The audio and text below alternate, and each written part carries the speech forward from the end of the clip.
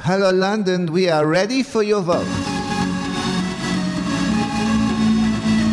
Hello, I'm Stephen Perkins and this is Douze Points, your almost year-round companion to the Eurovision Song Contest from the team behind Binge Watch.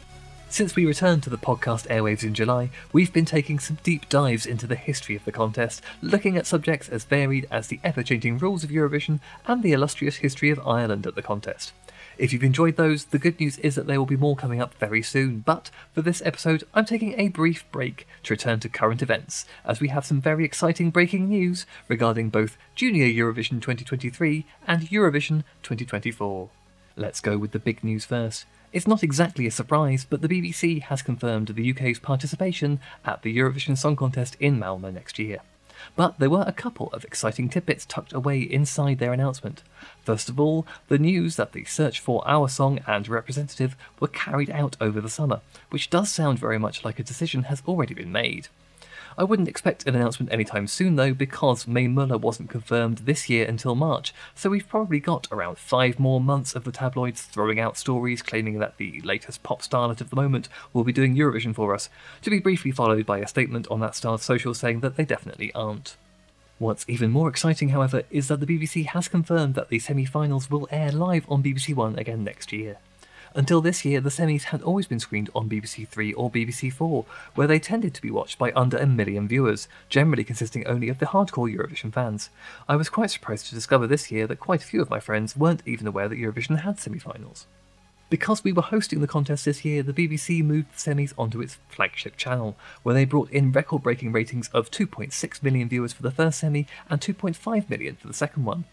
Obviously, the fact that we were the host country, therefore they were more widely promoted and on a more mainstream channel, will have contributed to that massively, but the BBC were clearly very happy with that performance. And, if you think about it, that is a very healthy audience for 4 hours of television that costs comparatively little to produce, a fraction of the budget they need to fill that space with, say, 4 hours of drama. I think the expectation from most corners was that the semis airing on BBC One was strictly a one-time thing, and that they would go back to BBC Three next year, when we wouldn't be making quite such a big deal about the contest. But clearly the BBC were using the excuse of us hosting as a dry run for the move, and it's fantastic to see that they've made this additional commitment. While they haven't indicated that they plan on making this a permanent arrangement, it does seem likely that if the audience for the semis holds up in future years, they may well keep them on BBC One for good. As far as next year's contest goes, we should have a final list of participants very soon, as the EBU is expected to confirm all of the competing nations by the end of this month. So far, 36 countries have already issued their own confirmations, but we're still waiting to hear from a few countries like Australia and Romania. As far as the artists and songs are concerned, well, expect information on those to start trickling through from December, if not sooner. So far, Belgium and Cyprus have confirmed their artists, with Belgium sending Musti, who fans of the RuPaulniverse may recognise as one of the judges from Drag Race Belgique, and Cyprus sending Celia Kapsis. We'll be keeping tabs on the national finals and official announcements in the run-up to Malmö 2024, so this feels like a good time to suggest that you hit that subscribe button on your podcast platform if you haven't already done so. And there was even more Eurovision news from the BBC this week as they confirmed our act and song for Junior Eurovision 2023 this November. We are sending 3-piece girl group Stand Unique, which is in all caps with a 3 for the E, just in case you were wondering, consisting of 12-year-old Hayla from Liverpool, 13-year-old Maisie from Essex, and 12-year-old Yasmin from Newcastle with the track Back to Life. This will be the first time that we've sent a group of any kind to Junior Eurovision, although admittedly we've only had 4 previous entries in total, so it's not exactly a robust dataset. It's also the first group we've sent to any form of Eurovision since Joe and Jake in 2016, and the first girl group we've sent at all since Precious in 1999. So it's definitely an interesting departure from the BBC's usual formula. And for what it's worth, I rather like the song on my first few listens. It's got a catchy whistling section, some all-important hand claps, and a bridge that really drilled itself into my head. And from the clips I've seen of the 3 girls being told that they were officially the UK's representatives, they seem to have a really good energy and chemistry together, so I'm going to wish Stand Unique the very best of luck at Junior Eurovision. I will be rooting for them. So, if anyone was wondering whether this podcast is going to be covering Junior Eurovision as well as the main event, the answer is yes.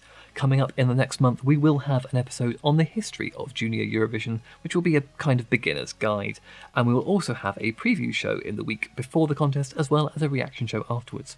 And the good news is Junior Eurovision ends around tea time, so with any luck I can do my post-show podcast and still go to bed at a sensible hour.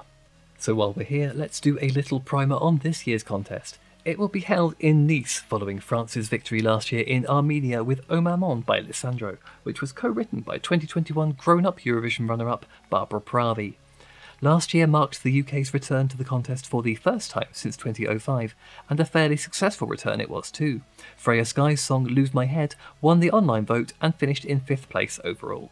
The theme for this year's Junior Eurovision is Heroes. Presumably the Czech tune Marcel Müller is in the post, and there will be 16 countries taking part, including Estonia making their debut at the contest and Germany returning after taking a break in 2022, which also makes this the first time that the big 5 countries have all competed together at Junior Eurovision.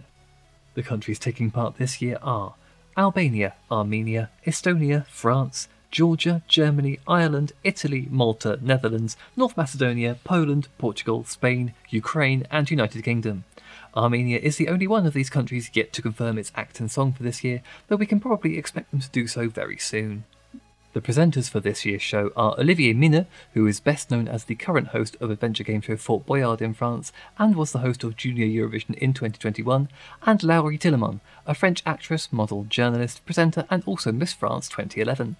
The show airs on 26th of November at 4 p.m. Central European Time, which I believe is 3 p.m. in UK money, and will air over here on BBC One and CBBC.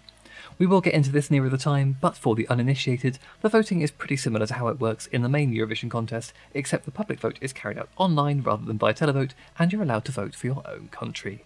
That's it for now. A little bit shorter than usual, I know, but think of this as a breather episode before we go back to our regularly scheduled deep dives in a fortnight's time, and I will be bringing you more Junior Eurovision updates between now and the end of November. Don't forget you can follow us on Twitter, or whatever it's called these days, at bingewatch_pod, or find us on Facebook by searching Bingewatch. Until next time, good night Europe, and good morning Australia.